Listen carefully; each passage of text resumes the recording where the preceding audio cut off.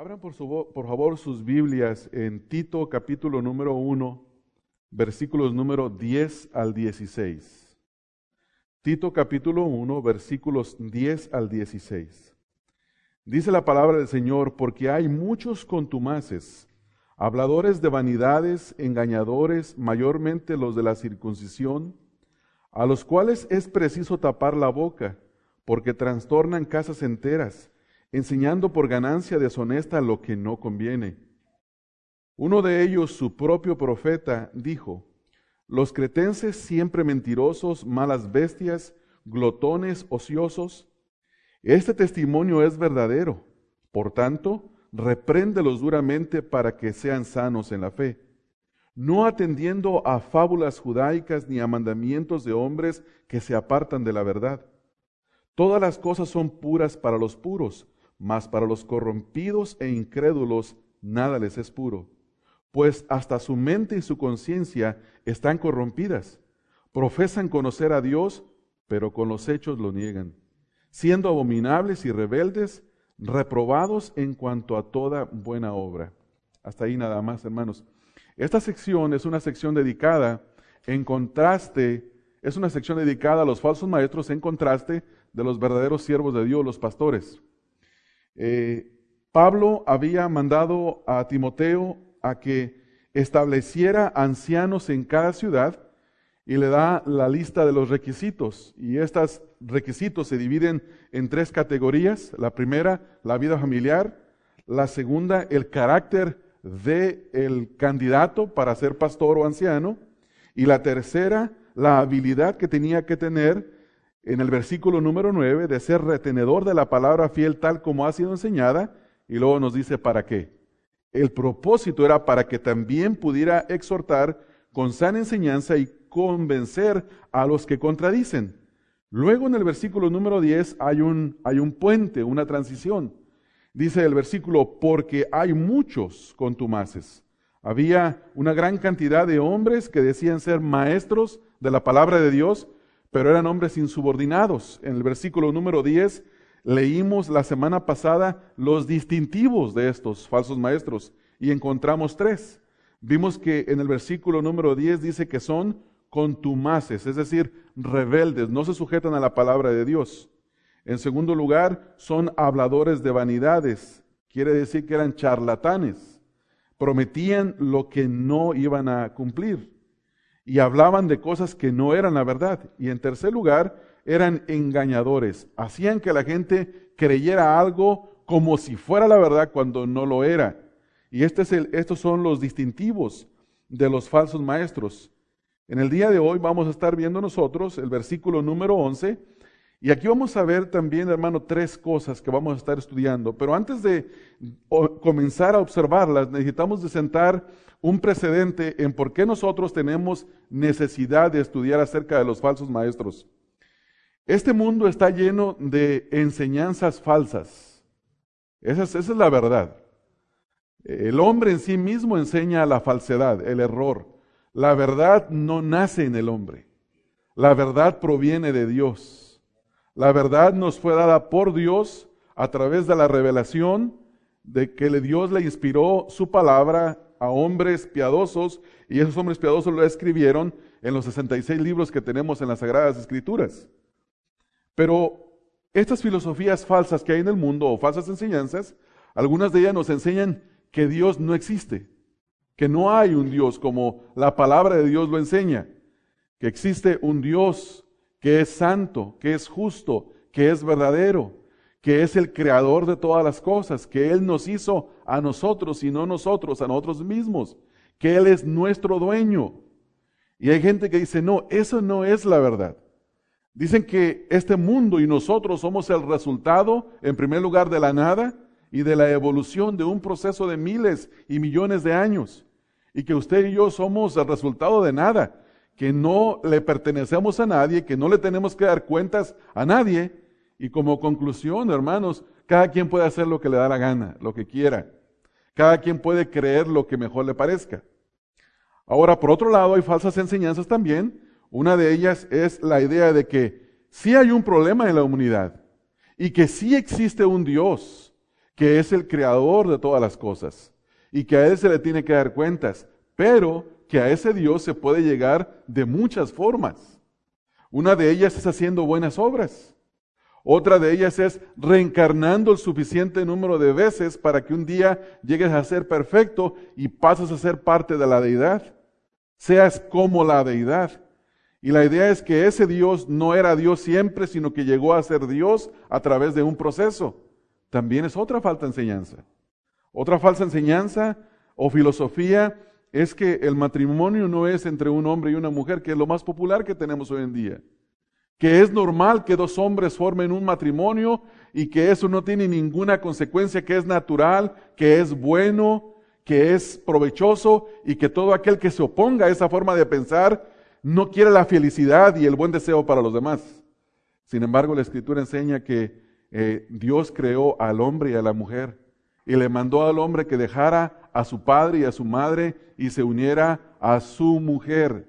Que el matrimonio es la relación entre un hombre y una mujer solamente. No es entre un hombre y muchas mujeres, ni entre muchas mujeres y un hombre, sino es un hombre y una mujer, varón y hembra. Y que el resultado de esto es la familia. Y hoy en día tenemos enseñanzas y filosofías y pensamientos que se oponen a esto. Estas enseñanzas y filosofías están siendo propuestas cada día por falsos maestros. Y los falsos maestros los encuentra uno en las universidades, los encuentra uno en la radio, en la televisión, en la calle, y los encuentra en las iglesias también. Se han introducido estas falsas enseñanzas, así como Pablo advirtió a los ancianos de Éfeso cuando los llamó que lo encontraran en Mileto, en Hechos capítulo número 20. Y les dice, tengan cuidado de ustedes mismos y de la grey en la cual el Espíritu Santo los ha puesto como obispos, porque se introducirán falsos maestros y de entre vosotros mismos saldrán algunos. Dice, y serán como lobos rapaces, que no hagan bien al rebaño. Esa amenaza siempre la ha tenido la iglesia y el día de hoy no es la excepción. Pero para eso tenemos la Escritura, para saber cómo tratar con una época y con personas como ellos. Y en esos versículos 10 al 16, el apóstol Pablo nos dice cómo tenemos que hacerlo. La semana pasada vimos los distintivos, cómo son ellos, y vimos 3. El primero es que son muchos. Bueno, no es el primero, pero dice que son muchos, pero dice que el primero son contumaces. Es decir, que son rebeldes, no se sujetan a la palabra de Dios.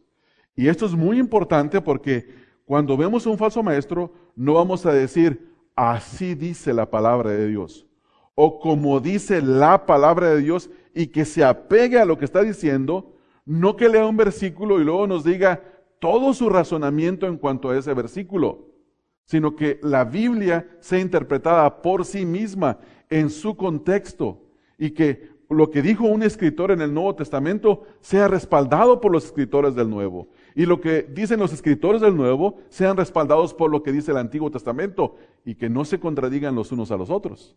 También otro distintivo que vimos ahí es que ellos son habladores de vanidades. Todo lo que ellos dicen es hueco, es vacío, no tiene sustancia. No tiene sustancia que transforma la vida. Ellos hablan de muchas enseñanzas y estas son vanas, por lo tanto ellos son unos charlatanes. El tercer distintivo es que son engañadores. Llevan a las personas a creer algo como si fuera la verdad, cuando en realidad no lo es. No lo es. Y podría dar muchos ejemplos de esto, pero ya los vimos la semana pasada. Sin embargo, hermanos, nosotros hoy estudiaremos 3 elementos con relación a los falsos maestros para que nosotros no caigamos como presa de su engaño. Y vamos a ver cuáles son los 3 que se encuentran en el versículo número 11. En primer lugar, nosotros vamos a ver su trato o la relación que debemos de tener con ellos. Cuando ya identificamos a un falso maestro, tenemos que ver cómo nosotros nos tenemos que relacionar con ellos. Y Pablo dice en el versículo número 11, a los cuales es preciso tapar la boca. Es decir, que nosotros, nuestra relación con los falsos maestros es no darles plataforma de que nos enseñen o que nos influencien con el error. Tenemos que buscar taparles la boca. Lo vamos a ver algunas maneras prácticas acerca de esto. En segundo lugar, nosotros observamos que a los falsos maestros, el segundo elemento es el efecto que ellos tienen con aquellos que los enseñan. Fíjese lo que dice el versículo 11, que trastornan casas enteras.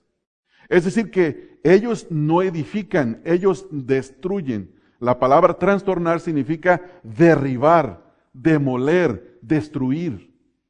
La enseñanza de ellos, aunque parezca buena a los oídos, al final destruye la vida de las personas, destruye la vida de hogares enteros.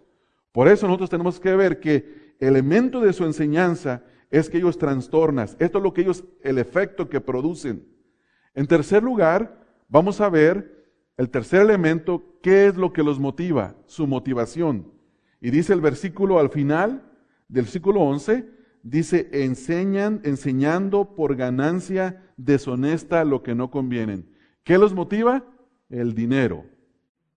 Los motiva a las ganancias que ellos pueden sacar engañando a las personas y los miles y millones de dólares, de euros, de pesos, de quetzales y de todas las monedas de Centroamérica.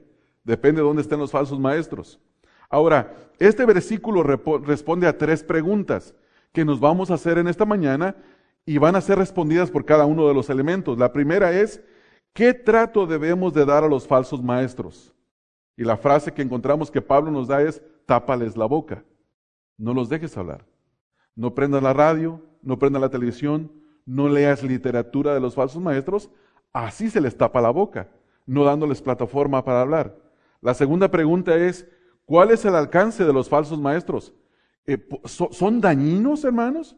Alguien puede decir, no, pero es que lo que está diciendo, mira, vete a aquel pastor de Texas, que es pura sonrisa, que es pura amabilidad. ¿Cómo va a ser ese un mal hombre si me está diciendo que debo de prosperar, que debo de tener éxito en la vida? ¿Cómo me va a destruir el hogar a mí eso, por favor? Cállate, Ramón, no estás hablando cosas que no sabes. No, hermanos. Ellos van a traer destrucción repentina porque lo que te dicen que te satisface los oídos no tiene ningún efecto en el pecado, en la vida de las personas. No tiene ningún efecto para la vida eterna en la presencia de Dios, sino para la eternidad en la destrucción recibiendo la ira de Dios.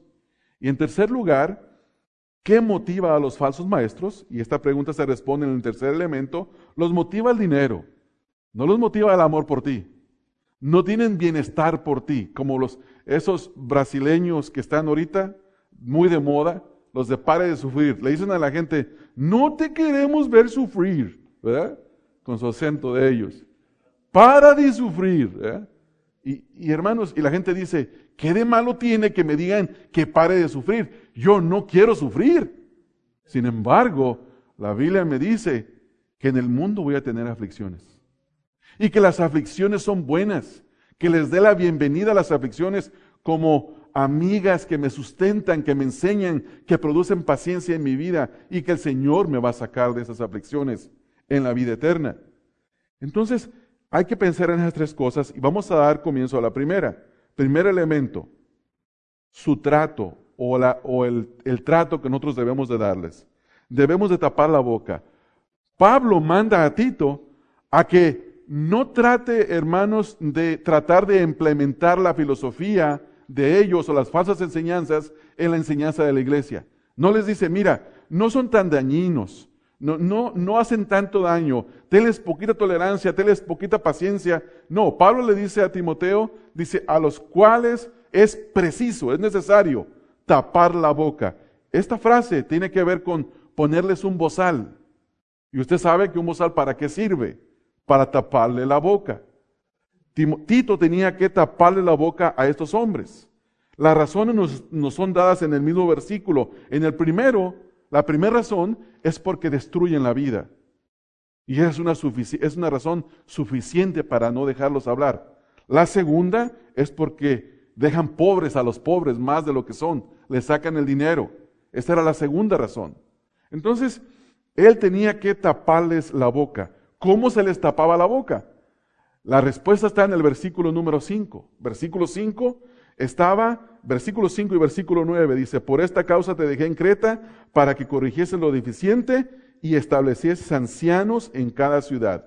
La solución era levantar y establecer en cada congregación hombres que fueran retenedores de la palabra fiel tal como había sido enseñada. Es decir, que la solución para que la iglesia se libre de los falsos maestros son hombres que sepan trazar correctamente la palabra de Dios, que la crean, que la vivan, que la obedezcan y que sepan qué hacer en cada situación de la vida. Cuando viene una falsa filosofía queriéndose meter por la puerta, estos hombres lleguen y con la palabra de Dios la filtren. Y si no pasa el filtro de la palabra de Dios, no tiene entrada en la iglesia, simplemente. Y esto es lo que ellos tenían que hacer. Hombres que se quieren introducir encubiertamente como buenas personas. Yo recuerdo hace unos años que vino un hombre que se sentó allá atrás con un traje blanco. Vino y se sentó, todo parecía muy bien. Luego se empezó a introducir en la escuela dominical y luego nos empezó a disturbar el maestro de escuela dominical. Él se quedaba en el servicio hasta que iba a empezar la predicación y en la predicación se iba. Siempre se iba a la hora de la predicación. Pero empezó a introducirse, a querer meterse a las mentes de los hermanos. Luego se encontraba hermanos en el pasillo y les empezaba a meter cizaña contra mí, contra el pastor. Y luego se topó con unos que no le hicieron caso, que le empezaron a decir, ¿cuál es tu problema? Y empezaron a discutir con él, hasta que finalmente yo le tuve que citar aquí a la iglesia.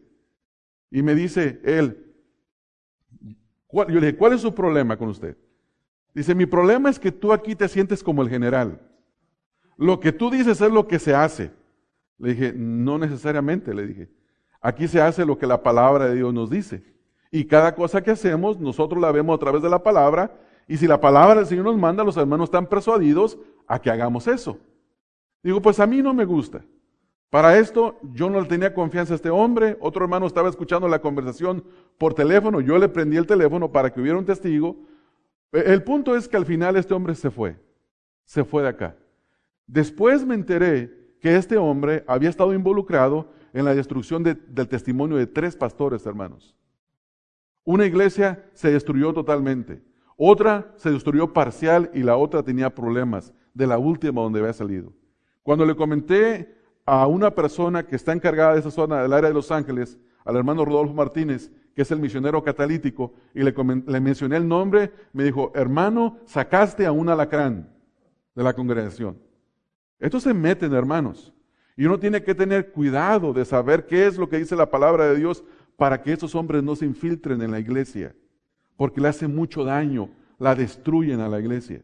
Entonces, esa era la solución. Dice Pablo a Tito, tápales la boca. Tenía que taparles la boca, tenía que ponerles un bozal. Tapar la boca significa impedir que hablen, reducirlos al silencio con la palabra de Dios. Todo aquel que no para de hablar falsas enseñanzas debía de ser reducido a silencio por Tito y los ancianos de las congregaciones. No tienen lugar los falsos maestros en la iglesia y tienen que ser identificados como falsos maestros. De otra manera traen un gran problema. Un ejemplo de esto, hermanos, es la conferencia anual que se hace en Grace Community Church, donde una vez al año vienen aproximadamente 5,000 hombres de alrededor del mundo. Y los oradores ahí, los predicadores de las conferencias, no están puestos ahí porque le caen bien al pastor organizador. Están puestos porque son hombres con sana doctrina, con sana enseñanza, que pueden corregir a todo aquel que contradice. Y están puestos ahí para enseñar. Pero si un falso maestro viene, como ocurrió hace un tiempo que se quiso introducir ahí, le tapan la boca, le reducen a silencio, no tiene plataforma para enseñar. Y ese es un buen ejemplo de lo que se debe hacer. Hace poco hubo una convención ahí mismo acerca de el carismatismo, toda la falsedad que se ha introducido en la iglesia. Y cuando se predicó acerca de esta conferencia, que se tituló Fuego Extraño, muchos predicadores alrededor del mundo, y entre esos algunos falsos maestros, decían, ¿por qué en lugar de hacer unas conferencias de ese tipo, por qué no hacen debates? Que el pastor de la iglesia junto con otros debatieran a puntos opuestos de vista. Lo que ellos querían era una plataforma para confundir a las personas. Sin embargo, cuando se le preguntó esto al pastor organizador, él dijo, no les vamos a dar lugar para que hablen. Y esa es la verdad. Hay que taparles la boca. No se le da lugar. Pablo dice, por ejemplo, en 1 de Timoteo capítulo número 1, en el versículo número 3, cuando manda a Tito a que se quede en Éfeso, dice, como te rogué que te quedases en Éfeso cuando fui a Macedonia, y escuche esto, para que mandases a algunos que no enseñen diferente doctrina. Tito conocía la verdadera doctrina, Timoteo conocía la verdadera doctrina y tenía que mandarles a algunos que no enseñaran diferente. Ahora, si usted va al versículo número 20, encontramos qué es lo que estos hombres, quiénes eran estos hombres y lo que se hizo con ellos. En este caso, Pablo habla de un ejemplo, dice, de los cuales son Himeneo y Alejandro, a quienes entregué a Satanás para que aprendan a no blasfemar. Había una falsa enseñanza. Y no solamente que había una falsa enseñanza, sino que los menciona por nombre y los expone a la congregación y les dice, estos hombres no tienen lugar en la iglesia. Cuando Pablo hace esto y dice, Himeneo y Alejandro, y llegaban estos a alguna iglesia, ¿ustedes creen que les iban a dar la invitación para que predicaran? Nunca, hermanos, nunca. Eran considerados como blasfemos, hombres que no enseñaban la sana doctrina. Y el apóstol Pablo los expone públicamente. Al exponerlos, ellos se sienten perseguidos por la palabra de Dios, por los líderes del evangelio.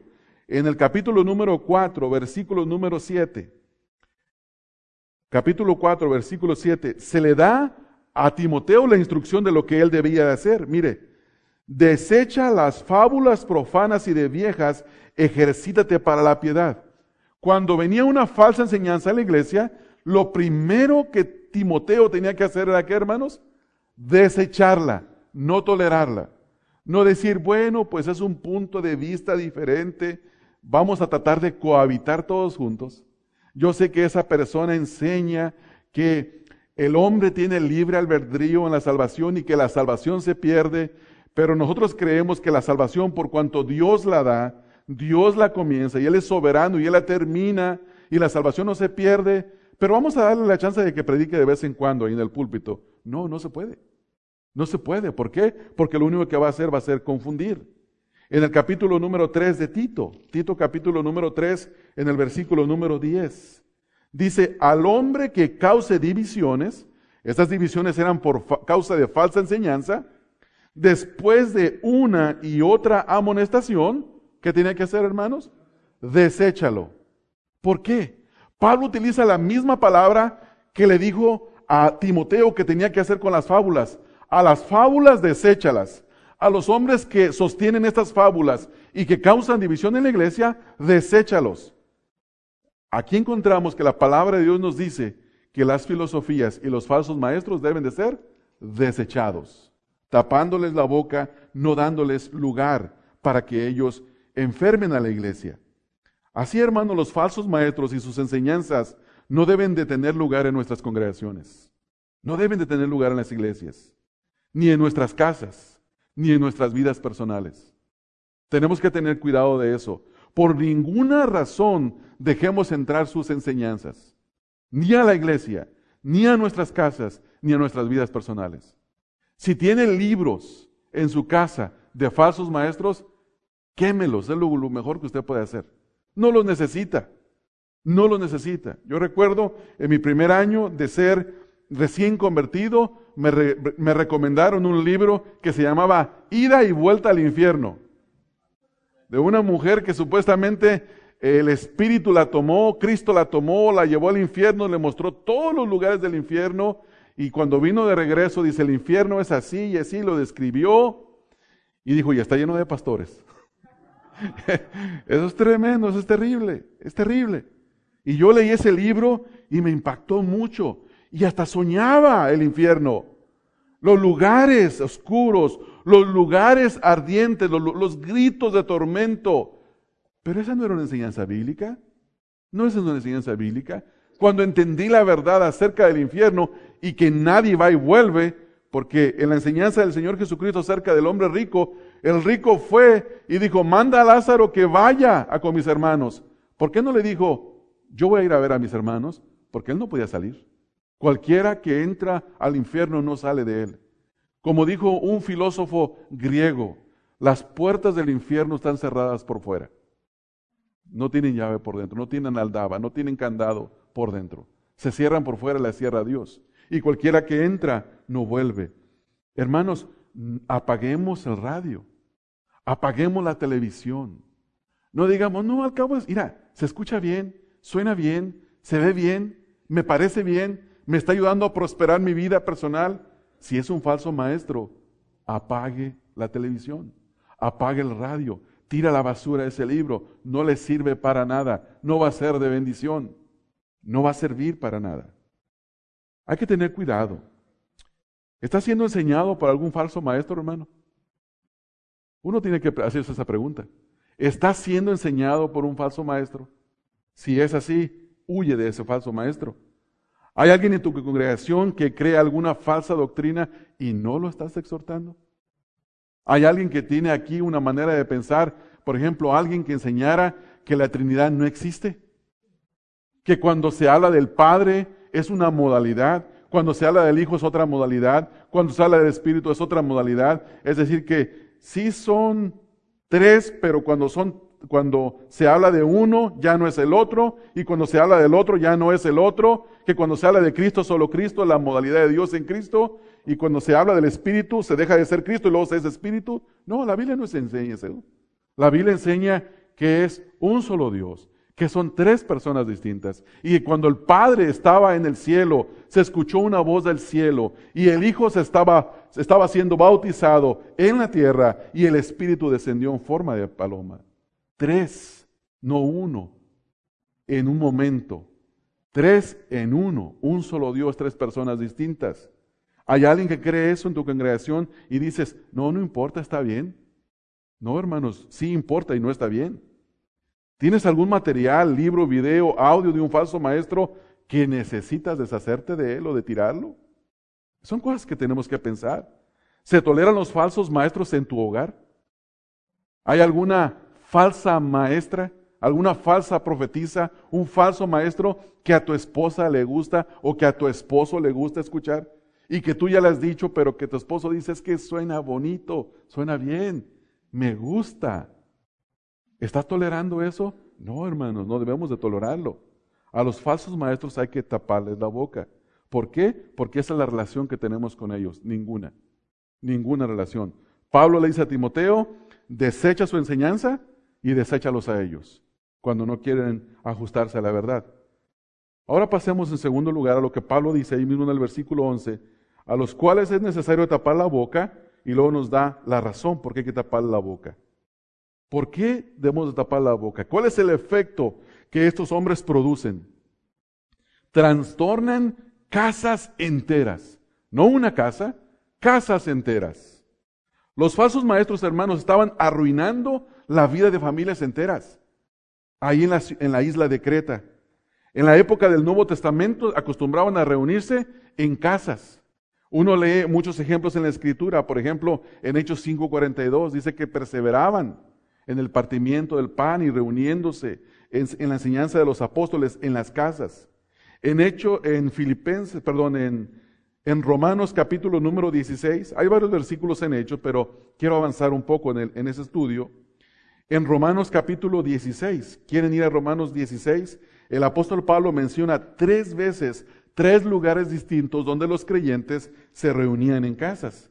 Mira lo que dice el capítulo 16, versículos 5, 10 y 11. Capítulo 16, versículo número 5, versículo número 10 y 11. Dice el 5, saludad también a la iglesia de su casa.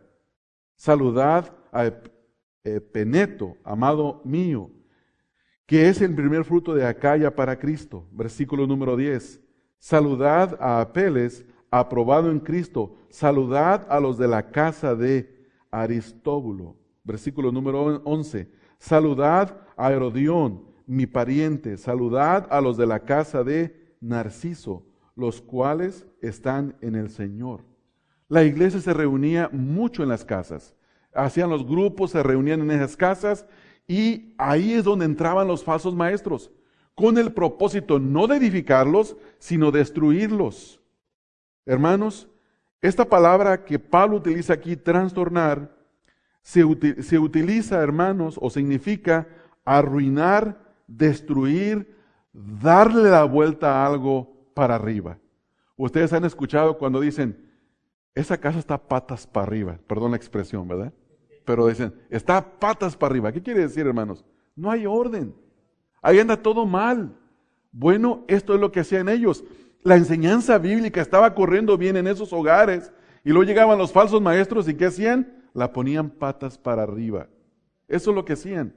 La destruían. A aquellos que estaban perseverando en la doctrina del Evangelio ya dejaban de perseverar. Se estaban yendo tras la falsa enseñanza. Ya no hacían esas cosas. Y uno tiene que tener cuidado, hermanos, porque estas falsas enseñanzas pueden entrar sutilmente en nuestros hogares. Yo recuerdo, estábamos en la casa de uno de ustedes y estábamos en un estudio bíblico que lo estaba dando otra persona y esta persona empezó a enseñar que el corazón físico, nuestro corazón, ahí se guardaban los pensamientos, las emociones, las historias de la vida, los malos hábitos, los buenos hábitos, y que por lo tanto, si una persona necesitaba un trasplante de corazón y le implantaban el corazón de un borracho, de un fornicario, de un adúltero, se lo metían, iba a convertirse con ganas de tomar, iba a empezar a querer tomar, a andar de adúltero y a tener los sueños que esa persona tuvo. Esto es cierto, hermanos, y ustedes saben de quién estoy hablando. Esto ocurrió entre nosotros. Y yo le dije a esta persona, mira, esa enseñanza no es clara en el Nuevo Testamento. Yo pienso que paremos de hablar de eso. Y le hice una pregunta, le dije, si tú tuvieras la necesidad de un trasplante de corazón, ¿tú te lo trasplantarías? Y dijo, no. No. Hermanos, esa es negligencia. Tienes una familia. Tienes una familia que educar, que instruir. Algunos de ustedes están con la boca abierta, ¿verdad? Porque no se han dado cuenta del peligro de esa enseñanza. Y esa enseñanza no solamente es eso. Alguien puede decir, no, pero ahí está hablando del corazón, hermanos. ¿Quién de nosotros ocupa trasplante de corazón? Hermanos, no sabemos. No lo sabemos. ¿Qué tal si uno de tus hijos nace con una deficiencia del corazón y le dicen, la única solución es un trasplante de corazón? Y tú dices, no, porque el hermano fulano de tal dijo que... ¿Y qué tal si le insertan el corazón de un homosexual a mi hijo? Hermanos, todo esto tiene efectos en la vida. Bueno, eso estaba acá. Sutilmente estaba entrando. Sutilmente. Y esa no es la única doctrina que tenía este hombre. Tenía un legalismo tremendo. Guardar apariencia de piedad cuando había una gran hipocresía. El legalismo de que no se hace esto, sí se hace esto, no se hace aquí, no se hace allá. Mucho cuidado con esas cosas, hermanos. Mucho cuidado. Entonces, ahora se dan cuenta que los falsos maestros los puede tener dentro de su propia iglesia. Y no es fácil identificarlos. Hay que conocer la Escritura para saber identificarlos. Porque poco a poco, un poco de levadura leuda toda la masa, dice la palabra de Dios. Toda la masa, no solo un poco, sino toda la masa. Y esto es lo que hacían los falsos maestros, trastornaban. Los falsos maestros, hermanos, son como las termitas que entran en una casa, en la madera de una casa. ¿Cómo son las termitas, hermanos? Son chiquitas. ¿Qué le van a hacer a una madera tan dura cuando un clavo es tan difícil de penetrar? Cuando un taladro se batalla tanto para agujerar la madera. Bueno, las termitas entran muy despacio. Usted no las escucha. Todo aparentemente está bien. La casa se puede ver perfectamente bien por fuera. Pero cuando usted quiere venderla y viene el inspector y empieza a escarbar la madera, mira, tu casa está depreciada en tanto por ciento porque toda esa recámara que tienes atrás hay que tumbarla, no sirve. Se la comieron las termitas. ¿Alguien se dio cuenta que se estaba comiendo todo por dentro? No todo se veía bien. Pero cuando una falsa enseñanza se mete, hermanos, al igual que las termitas, los falsos maestros destruyen muchas veces silenciosamente a una congregación, o la vida de una casa, o un individuo. Y tiene uno que tener mucho cuidado con esto. Por ejemplo, Pablo le dice a Timoteo, en 2 de Timoteo 2:18, 2 de Timoteo capítulo número 2, en el versículo número 18. Mira lo que le dice. Dice que se desviaron de la verdad, hablando de los falsos maestros. Vamos a leer el versículo 17 para entender mejor el contexto. Y su palabra carcomerá como gangrena. Esta es la palabra de los falsos maestros. Es un buen ejemplo para utilizarlo. ¿Cómo va la gangrena, hermanos? ¿Lo que toca la gangrena se puede rescatar? No, ¿por qué, hermanos? Porque quedó destruido. Así es la falsa enseñanza. Y luego dice el versículo número 16, mas evita profanas vanas y palabrería, porque conducirán más y más a la impiedad, y su palabra carcomerá como gangrena, de los cuales son Himeneo y Fileto, que se desviaron de la verdad, diciendo que la resurrección ya se efectuó, y trastornan la fe de algunos. ¿Usted sabe que teníamos un pastor en esta congregación que decía que ya había ocurrido la resurrección?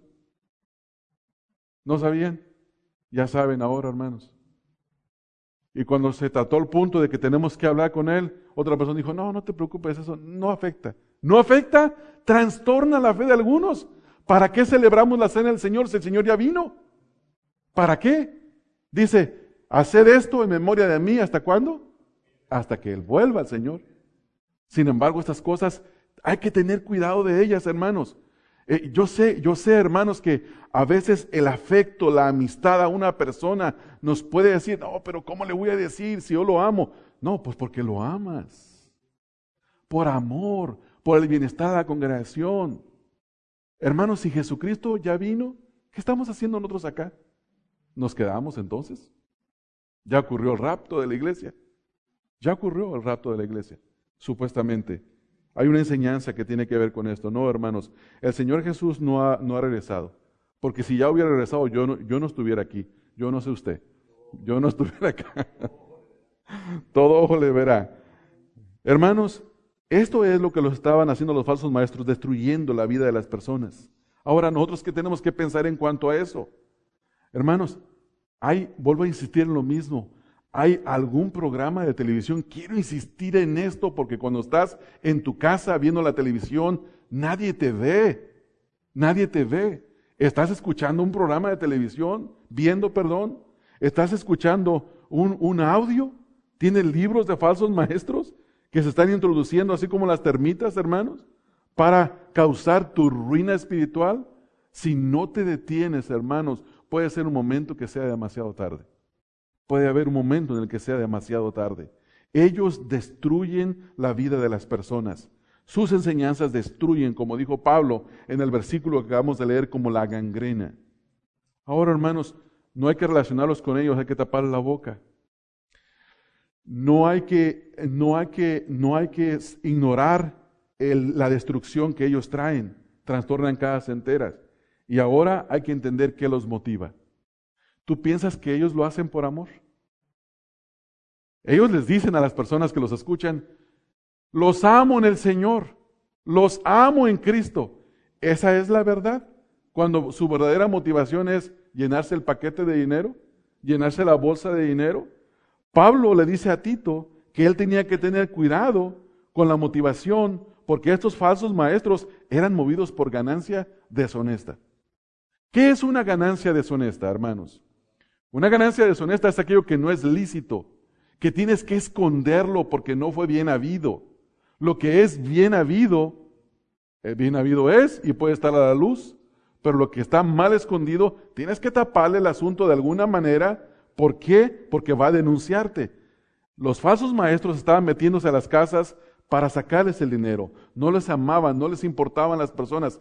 Ellos solo querían el dinero, como el ejemplo que les di hace unos días, de aquella señora que llama a la estación de radio y que le dice al falso maestro, ore por mi hijo porque tiene cáncer. Y en lugar de decirle, hermana, ¿cuánto lo sentimos?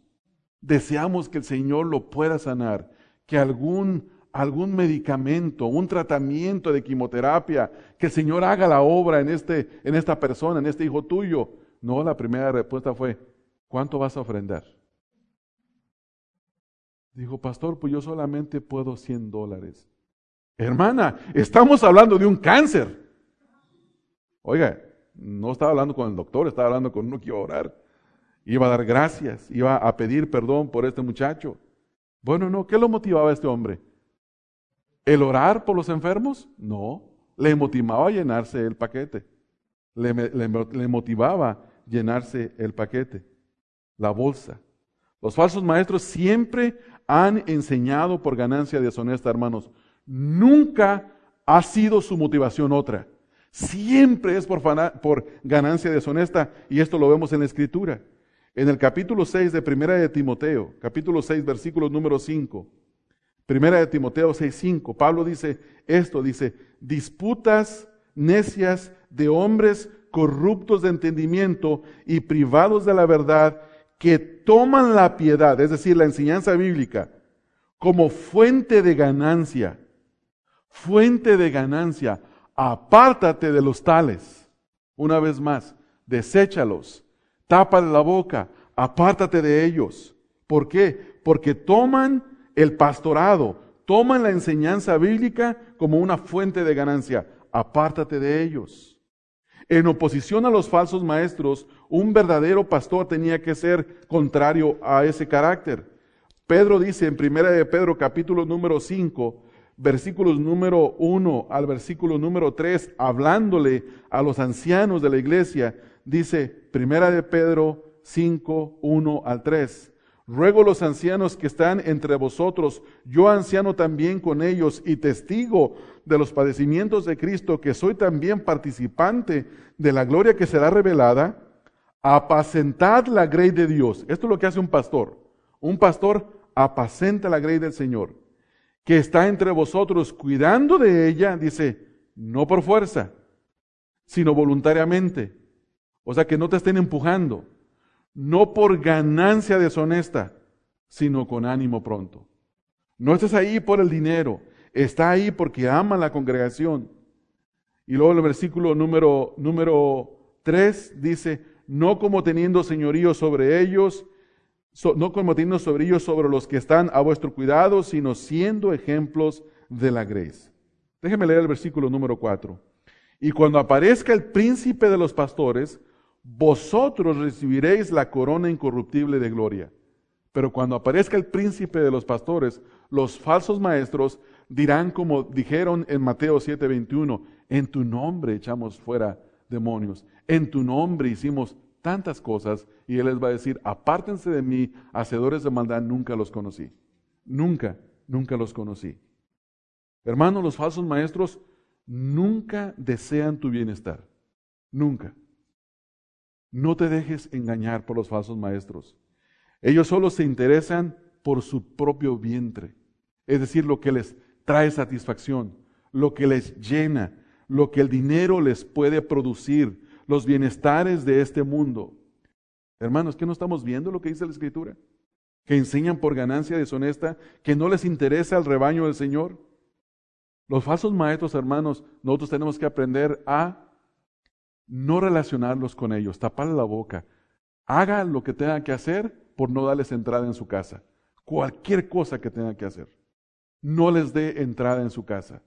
No les dé entrada en su vida. Apague el radio, apague la televisión, deshágase de sus documentos de falsa enseñanza. No tenga nada que ver con ellos. Evite las conversaciones con otros que creen en ellos. Hay personas que a veces te llegas en alguna fiesta o en algún lugar y alguien empieza a hablar de los falsos maestros, de la enseñanza. Como por ejemplo, hace un tiempo llamé a una persona que trató de comunicarse conmigo, una hermana que teníamos años que no sabíamos de ella. Y luego la primera cosa que le llamo, le digo, hermana, ¿cómo está? Para saludarla. Dijo, pues ando un poco, y me empezó a contar algunas cosas. Y dijo, ay, perdón hermano, es que no debemos de hablar negativo. Porque lo negativo que hablamos es lo que se nos viene para atrás. Le digo, no, hermana, eso no es así. Eso no es así. Eso no es así. Le tuve que decir, hermanos, no me volvió a hablar. Una hermana con la que nos queríamos mucho, hermanos. Una hermana con la que pasamos 5 años. 5 años con ella. llevándola, trayéndole, enseñándole. Y todo se acabó porque no estuve de acuerdo con una mala doctrina que ella tiene. No tuvo ningún interés de saber más. Nos llamó para venir a visitarnos. Cuando hablamos después de eso, teníamos un evento, creo que fue la vez que vino Josía, lo íbamos a invitar a ella. No quiso saber nada. No quiso saber nada. Pero hermanos, si hay necesidad de no tolerar estas conversaciones, tenemos que hacerlo. La palabra de Dios dice, las malas conversaciones corrompen las buenas costumbres. Tenemos que tener cuidado de todo esto. No les demos lugar, hermanos. Protejamos a nuestras familias. Protejamos la iglesia, nuestros propios hogares. Porque ellos, su enseñanza, sabemos que es perversa y es de una influencia destructiva. Destruyen, hermanos. Hay que tener cuidado. Finalmente, hermanos, sepamos que lo que los mueve a ellos es el dinero. No hay ninguna otra cosa. Ninguna otra cosa. Y esto que hemos aprendido en esta mañana nos enseña a saber cómo tratarlos con ellos. Tenemos que saber que este es el diagnóstico de la palabra de Dios para saber cómo ser proactivos hacia ellos. Cuando usted va al doctor y le dice al doctor, mira, tienes un problema intestinal, por decirlo, es lo primero que se me vino a la mente. Y tienes que tratar, te vas a tomar esas pastillas tanto tiempo. Luego después de estas pastillas tienes que tener esta dieta. Y después tienes que hacer ejercicio. Y le da el diagnóstico y luego le da la solución. Esta enseñanza que hemos tenido esta mañana nos da un diagnóstico de los elementos. No hay que relacionarnos con ellos, hay que taparles la boca. ¿Cuál era en segundo lugar lo que teníamos que hacer, hermanos? ¿Cuál era el efecto que ellos tenían? Trastornan las casas enteras. Lo que ellos traen no es bueno. Y finalmente, hermanos, su motivación tampoco es buena. Su motivación es deshonesta, es perversa. Entonces, ¿cuál es nuestra relación con ellos? ¿Cómo vamos a actuar hacia ellos, hermanos? Hoy, ¿cómo, hermanos? Tapemos la boca, sepamos la destrucción que pueden traer en nuestras vidas, hermanos, y finalmente conozcamos su motivación, porque eso es lo que dice Pablo. Quiero invitarles a leer una vez más el versículo.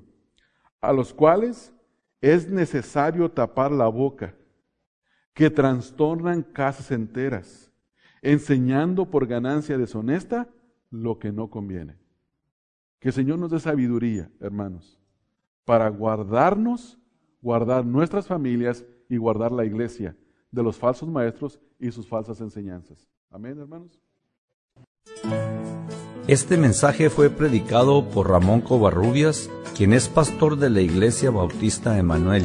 Para más información sobre el ministerio Estudia las Escrituras, visita la página www.estudialasescrituras.org.